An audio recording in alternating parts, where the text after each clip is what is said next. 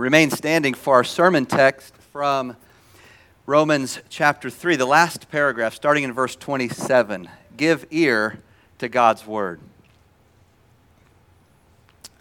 Where is boasting then?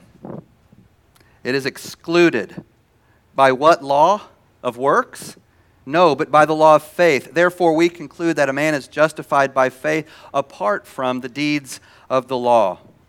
Or is he the God of the Jews only? Is he not also the God of the Gentiles? Yes, of the Gentiles also, since there is one God who will justify the circumcised by faith and the uncircumcised through faith. Do we then make void the law through faith? Certainly not. On the contrary, we establish the law. Thus far, the reading of God's word. This is the word of the Lord. Amen. Let's pray. God, help us to hear what you have to say. And by your Spirit, give us the grace to be convicted and challenged by Paul's words here, especially regarding our boasting and our pride. We ask for this for Christ's sake and by the power of your Spirit. Amen. Please be seated. Well, it says in the bulletin that the sermon today is by Pastor Jeremy Sexton. That's me. I just shaved a little bit of hair off of my face. Found my clippers. So, when I was a kid, there was a boy in my brother's class who earned himself a reputation among his classmates for bragging a lot. That's just what he was known. He always seemed to be talking about his accomplishments and his achievements. And you know the type. He had a knack for turning any discussion into a conversation about himself and his feats and his triumphs. If you told a story, he'd follow it up with a better story. And his stories, in his stories, he always seemed to be the hero, right? And his boasting not only earned him a reputation, it also earned him a nickname. His closest friends at school, including my brother, affectionately called him the Braggin' Dragon. And I was thinking about changing the title of the sermon to Don't Be a Braggin' Dragon. But we're all bragging dragons. Even if we're better at hiding it than my brother's classmate was. You may have tamed your inner bragging dragon, or by God's grace, you may be making great strides in putting it to death. But this side of heaven, you'll always have to contend with your inner bragging dragon. He'll always be there urging you to trust in your own righteousness, to compare yourself to others, to elevate yourself above others, to promote yourself and to demote others, to make God and mankind aware of your accomplishments and achievements, to display your feats and triumphs, to rely on your own understanding and skill and strength, to think more highly of yourself than you ought, to think about everyone but yourself with sober judgment, to work harder, to work hard to be somebody. We're boastful because we'd like to think we're important. We all have this need to be significant. And we'd also like the world to believe we're important. Perhaps you'd like the world to see how proficient you are at your job, at your profession, or how sensible you are, or how self-sufficient you are, or how emotionally stable you are, or how brainy you are, how well-read you are. Children, you may want your friends and the adults to know how mature you are for your age, or how smart you are, how pretty you are, or how strong you are. Self-importance and boasting can take a religious form as well. You may want others to see how spiritually minded you are. Or maybe you want to show off your high moral standards or your superior devotional life or your scrupulous application of God's law. Perhaps you think the world should know how well you know your Bible or how theologically astute you are. Most of our boasting, not all of it, but most of it, stays hidden from the public. Why? Because at least by the time we become adults, we're socially aware enough to know that no one really wants to encounter our inner bragging dragon. So we keep him in his dungeon most of the time. But we let him out during opportune times, during certain conversations. Sometimes we let our guard down and he gets out before we know it. And this especially happens when we're feeling insecure or when we're on social media. But it's fun to let the dragon out when we're alone. When we're driving in the car by ourselves or when we're lying in bed looking at the ceiling. Anytime we need a self-esteem boost, right? Your inner bragging dragon is good at chronicling and recalling for you all the reasons that you are important, better, superior, somebody, worthy. Well, the gospel is a bragging dragon slayer. It slays self-importance. It kills conceitedness. It excludes boasting, as Paul says. It excludes boasting in principle because boasting makes no sense whatsoever as soon as you understand the gospel properly. If you've read the first 3 chapters of Romans, and digested it, how could you ever boast? But it also destroys boasting in practice. The gospel is powerful to put to death your boastful inner self. The gospel doesn't say that you're unimportant. That's not the point here at all. It says that God is more important. And it says that your significance as a person comes not from what you do, but from who lives inside of you. The gospel excludes boasting and enables you to say with John the Baptist, "He must become greater, I must become less." Or to say with the Apostle Paul, "I have been crucified with Christ and I no longer live, but Christ lives in me." I just read verses 27 to 31 in Romans 3, but we'll only be looking at verses 27 and 28 today. As you can see on your outline, that's the section in the outline that I put in regular font. We'll come back and look at the rest next week. And this is the conclusion Paul draws from the magnificent truths in the preceding paragraph. And you remember that the preceding paragraph is the Acropolis, the high point, the Mount Everest, not only of Romans, but all of Holy Scripture. And in that great passage, verses 21 to 26, Paul argued that righteousness cannot be achieved by obedience, by obeying the law. You can't be a law keeper and earn any points with God. Righteousness is God's gift to sinners. It's absolutely free. And it's received by faith alone in Jesus Christ alone, whose death on the cross redeemed sinners, rescued sinners, and propitiated God's just and holy wrath against sinners. Where then is boasting? Paul asks in verse 27. It is excluded, he says, through what law? The law of works? No, but through the law of faith. Therefore, we hold that a person is declared righteous by faith apart from works of the law. Boasting is a form of pride. It's a manifestation of pride. And pride has been called the mother of all sins, the greatest of all sins. Augustine designated pride as the root from which all other sins proceed. He wrote, "Pride is the beginning of sin.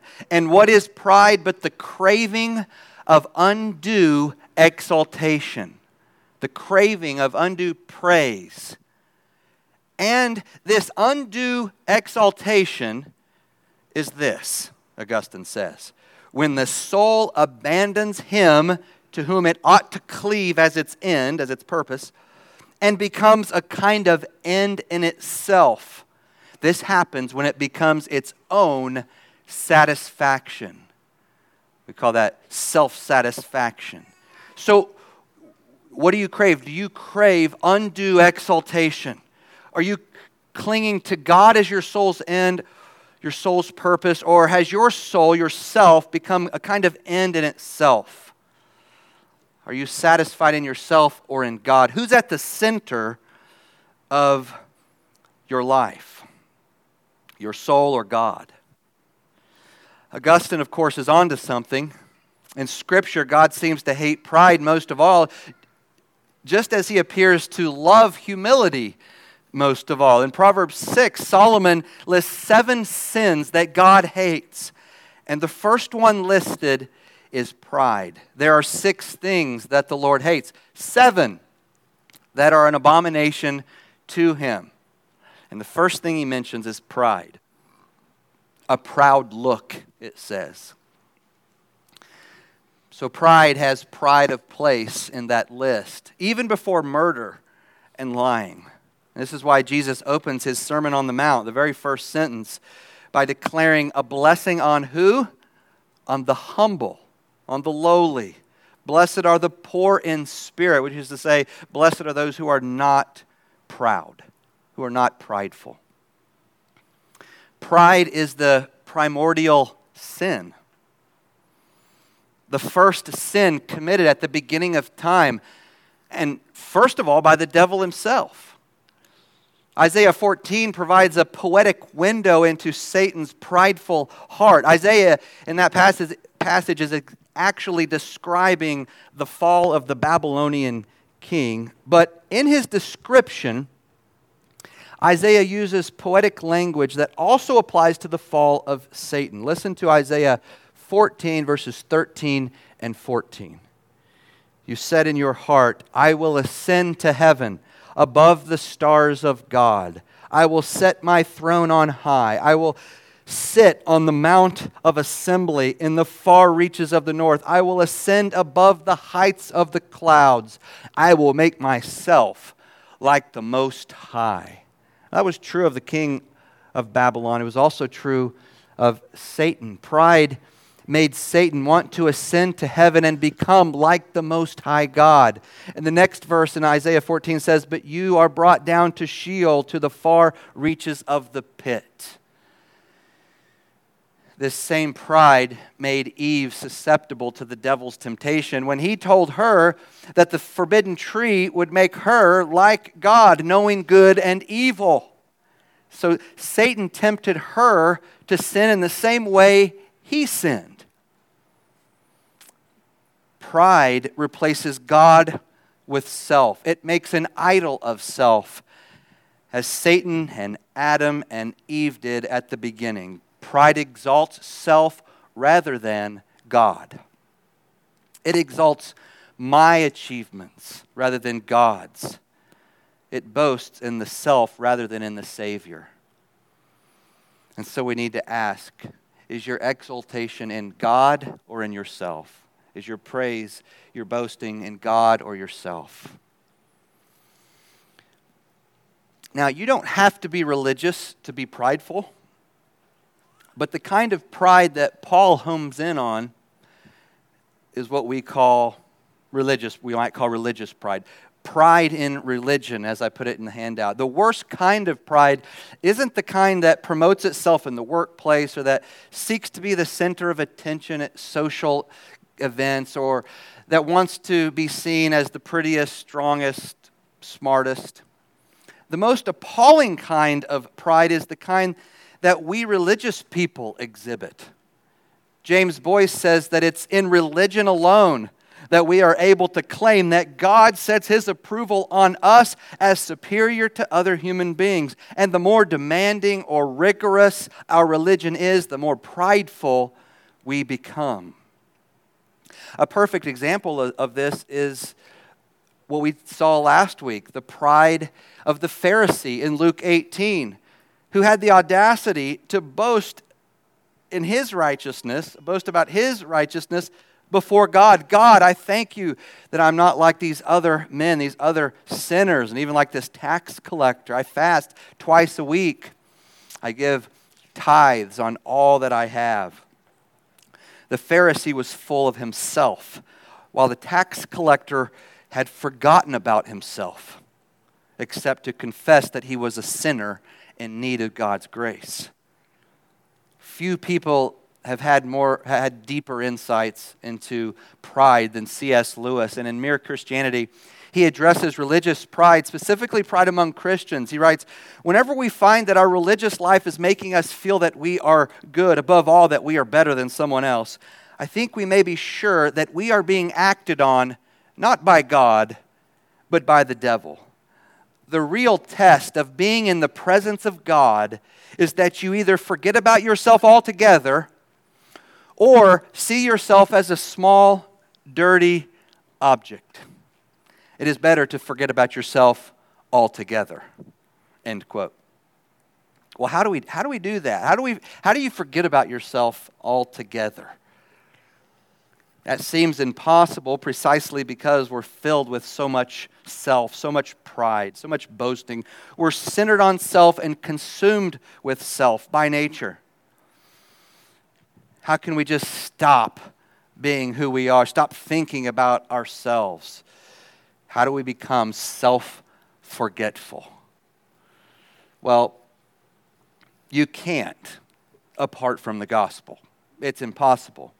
Remember, the gospel is the dragon slayer, the bragging dragon slayer. The gospel is a big dose of reality. Before it declares our salvation from sin by sheer grace, what's it do? It speaks to us directly and honestly about our wretched, sinful state, our sin problem that goes deeper than we know.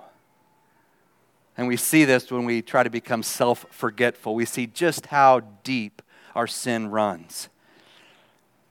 But you see, the gospel is the slayer because boasting seems ridiculous. It should seem ridiculous to the person who understands his spiritual poverty, as Paul outlines it so well in Romans 2 and 3. 1, 2, and 3. The gospel confronts us with our abject spiritual poverty, our utter destitution before God, our complete lack of any shred of righteousness in ourselves. But recognizing the sinfulness of your sin, that's only the first step. It's not the only step in becoming self-forgetful. If you stop there and become overly fixated on your wickedness, you risk becoming self-absorbed, right? And before you know it, you're proud of how in tune you are with your wickedness. In tune you are to your own sin. Self-centeredness is never good, even if the focus of your self-absorption is your sin, because Satan is happy anytime you're fixated on self, because that means you're not far from some form of pride. Agreeing with God about your wretchedness is a necessary first step, but there's another necessary step in becoming self-forgetful. And what is it? It's more positive. It's boasting in God. Boasting in God. The antidote to boasting in self is not to avoid boasting altogether. The antidote is to boast in Christ. You're going to boast. God made you to boast. You're a boaster. You're a glorifier. You're a worshiper. By design. You want glory. And that's good. You're made in the image of God in that way. And so it's inevitable. You boast in someone or something. The only question is in whom or in what? What's the object of your praise? Now, of course, part of the answer to that question, whom or in what, for every one of us is in myself, in my good works. Despite our theology, we look to our own goodness and faithfulness when we should be looking to God's. And because you're a human being who's not fully cured of your pride problem, you're tempted to focus on your religious fervor, your superior knowledge, your higher values, your greater devotion. But the gospel calls you to transfer all of that boasting to God. Not most of it, but 100% of it. We recently watched a movie by the recommendation of the Petersons that had a bragging dragon in it. And at one point in the film, the film, the dragon is being praised for some heroic feat that he had accomplished. And in response, he points up to heaven and says, no, it's all him. It's all him. Well, it was mostly him. A little bit me, but mostly him. And now, so at least he's approaching honesty about how he really feels about his achievement. But the gospel compels you, in principle and in practice, to boast in God alone. 1 Corinthians 1:31 says, "Let the one who boasts, boast in God." It makes no sense to glory in self. There's nothing there to boast about. And boasting in self is actually one of the most irrational things you could do in light of the depravity and sin out of which God has rescued you by the gift, by the free gift of His grace. Now, it might be helpful to step back and just ask, what exactly does Paul mean by boasting? I've been using synonyms and been trying to get at it from different angles. Well, Tim Keller put it well when he said, "What you boast in is what gives you confidence to go out and face the day. It is the thing of which you say, 'I am a somebody because I have that. I can beat what comes against me today because I am this.' What you boast in is what fundamentally defines you. It is where you draw your identity and self-worth," end quote. And there's no better way to illustrate this point than to look at how Paul himself defined himself and what he boasted in before he became a Christian. Before God saved him, Paul was boasting in himself. He says in Philippians 3:5-6, "Circumcised on the 8th day, of the people of Israel, of the tribe of Benjamin, a Hebrew of Hebrews, as to the law, a Pharisee, as to zeal, a persecutor of the church, as to righteousness under the law, blameless." Those are the things that gave Paul the courage to go out and face the day. That's where he found his core identity and his blameless morality, his professional and religious achievements, and his ethnic pedigree. In the next verse, though, Paul says that all the things in which he found self-worth amounted to what? A heap of dung in comparison to the worth of knowing Christ. Listen to verses 7-9 in Philippians 3. This is Paul after he became a Christian. But whatever gain I had, I counted as loss for the sake of Christ. Indeed, I count everything as loss because of the surpassing worth of knowing Christ Jesus, my Lord. For His sake, I have suffered the loss of all things and count them as dung, or a heap of dung, in order that I may gain Christ and be found in Him, not having a righteousness of my own that comes from the law, but that which comes through faith in Christ, the righteousness from God that depends on faith. When Paul became a Christian, he came to the conclusion that boasting in self and believing in God, are opposite and incompatible. They're oil and water. When you come to Christ, you forsake all self-aggrandizing, all self-reliance, all self-glory. It all becomes dung compared to the glory and worth of knowing Christ as Savior and Lord. So, which dung heap do you boast in? One of the jobs of your inner bragging dragon is to guard your precious dung heap. You know, it's hidden in his lair. Your dragon protects the pile of things that you find worth in besides Christ. All the things that you put your confidence in, all the things that you find your identity in, all the things that make you feel important, significant, all the things that make you feel religious, pious, all the things that make you feel like you're somebody. Deep inside the dragon's dungeon are the things you want the world to see and admire about you. The things that bring you your joy. all the things that make you feel good about yourself, all the things that make you feel better than others, all the things that make you think that God is impressed with you. There in the dragon's lair is a big heap of vain glory and boast fodder.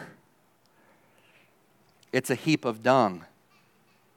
Giving up on boasting is easier said than done, right? We've already thought about that. That's one of the ways in which we really see the depths of our sin problem when we try to get rid of this, overcome it, forget about self.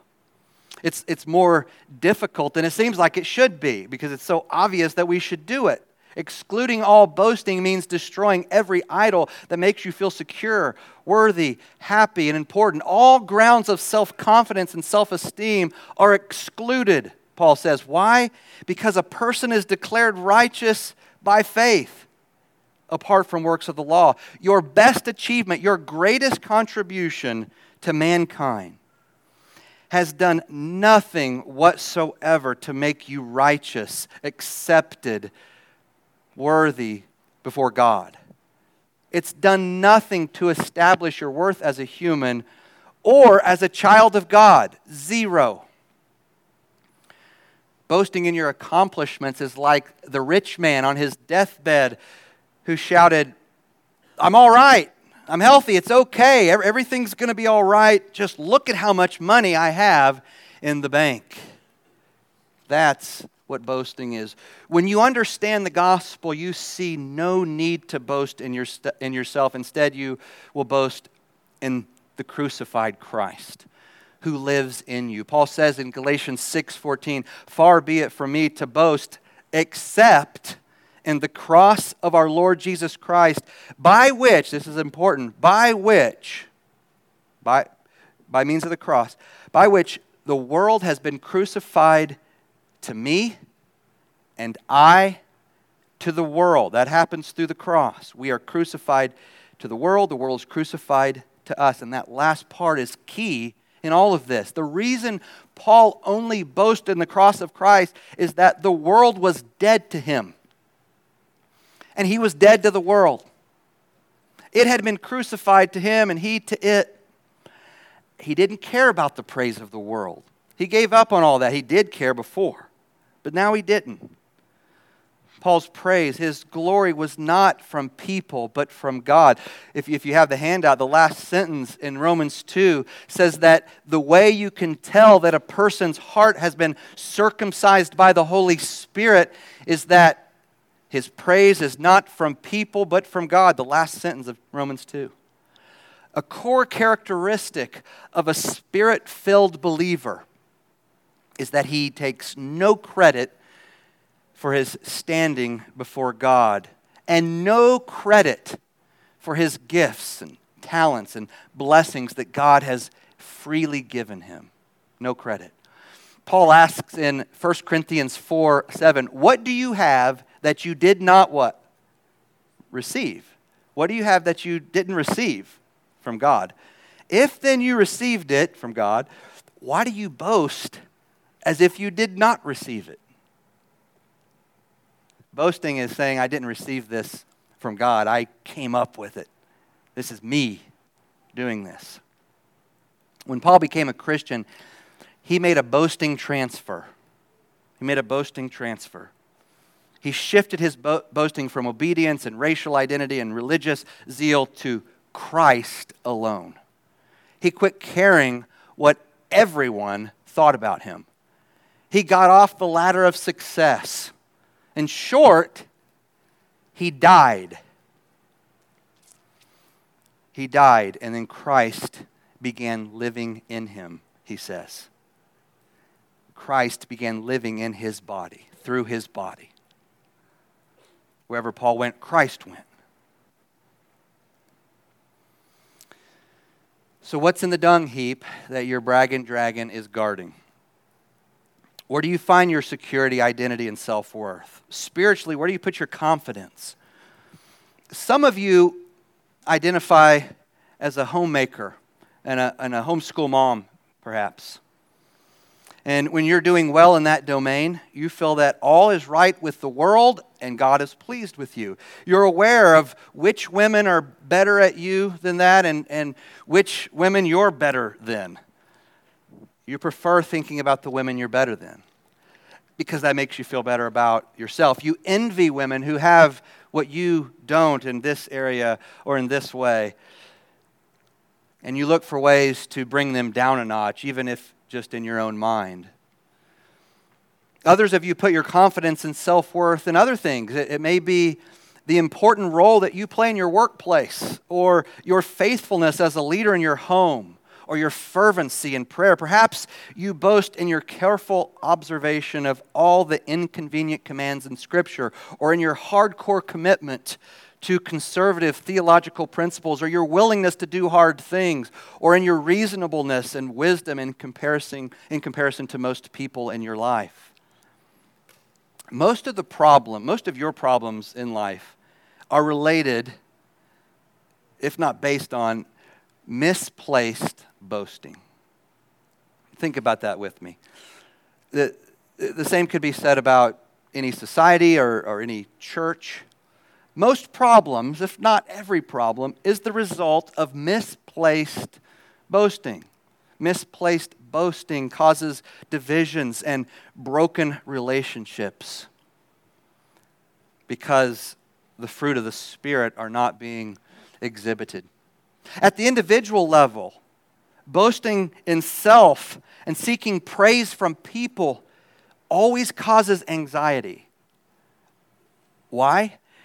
Because when whatever you're boasting in is threatened, when the thing that makes you feel important goes away, or when people find out that you're not as devout or as wise or as praiseworthy or as steadfast as you needed them to think, when that's threatened, your fundamental security is threatened, and deep terror begins to set in. Deep terror. You know the deep terror I'm talking about. It's the deep terror that's inevitable when a person craves approval from the world, more so than from God. The person who is boasting in Christ alone is immune to that terror because he has been crucified to the world and the world to him. He needs nothing from the world because he has Christ. And the world can take nothing from him because he has Christ. The gospel instills a new mindset into the believer.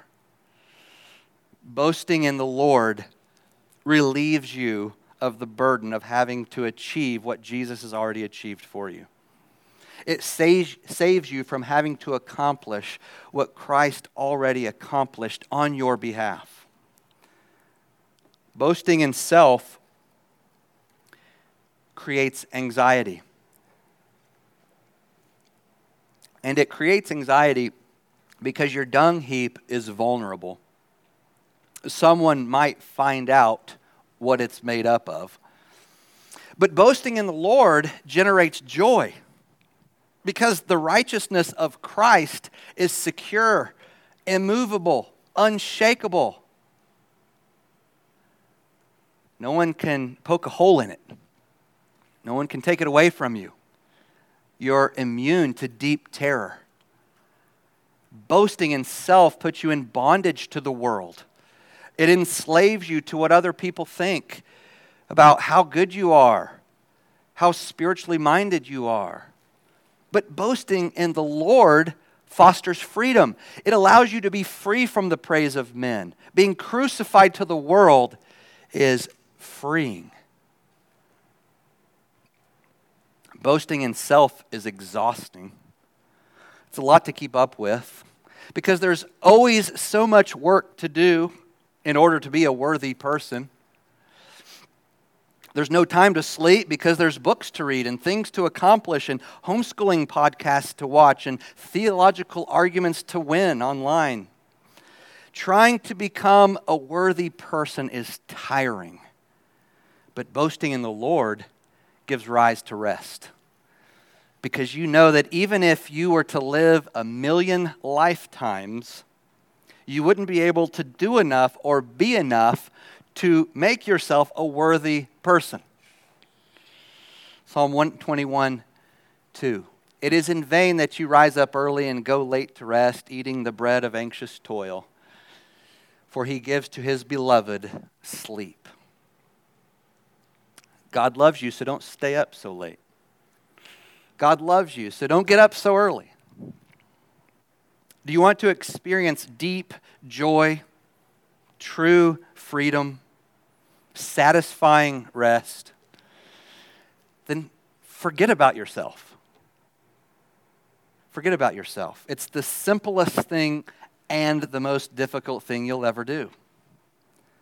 Slay your inner bragging dragon. Don't just tame him, kill him. Kill your inner drive to be somebody. Boasting kills joy. It enslaves. It wears you out.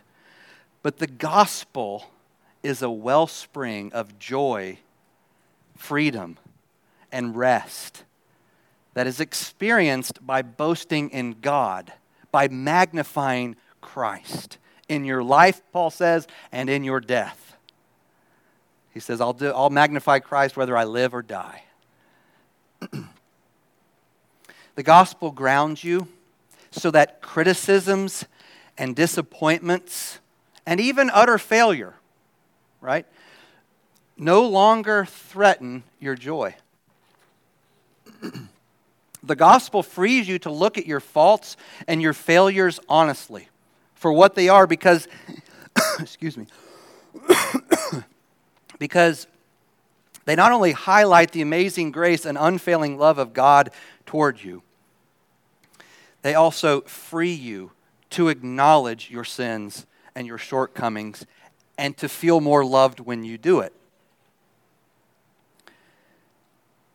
They enable you to see God's grace, to acknowledge your sin, and instead of feeling farther away from God, you feel closer to God, more loved by God because you see how much you've been forgiven.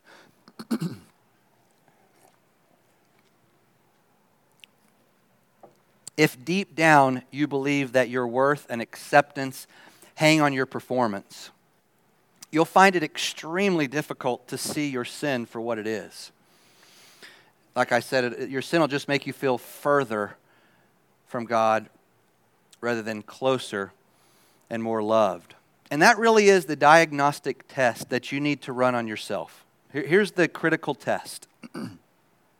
When your sin is revealed, when you come face to face with sin in a new way that you haven't before, does it drive you away from God, or does it awaken you to new depths of God's love for you?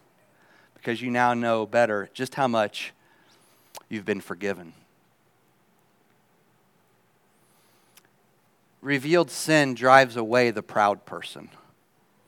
But if your boast is in the Lord, if your chief end is to glorify God and to enjoy Him forever, then when your sin is exposed, it'll draw you to God and cause you to experience His love at new heights.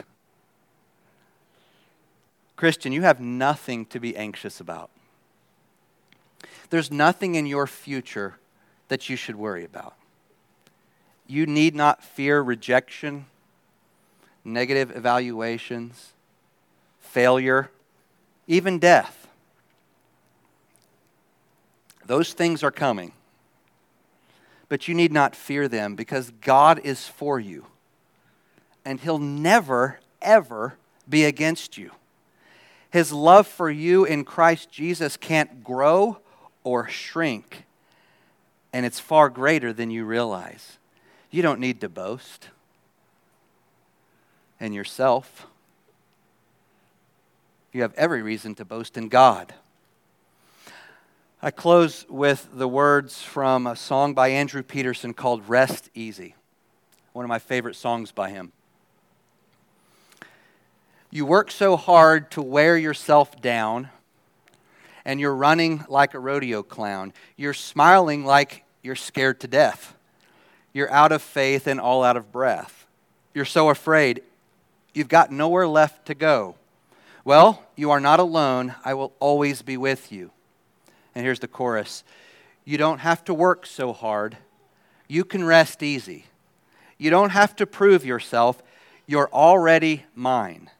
You don't have to hide your heart. I already love you. I hold it in mine. You can rest easy. Let's pray.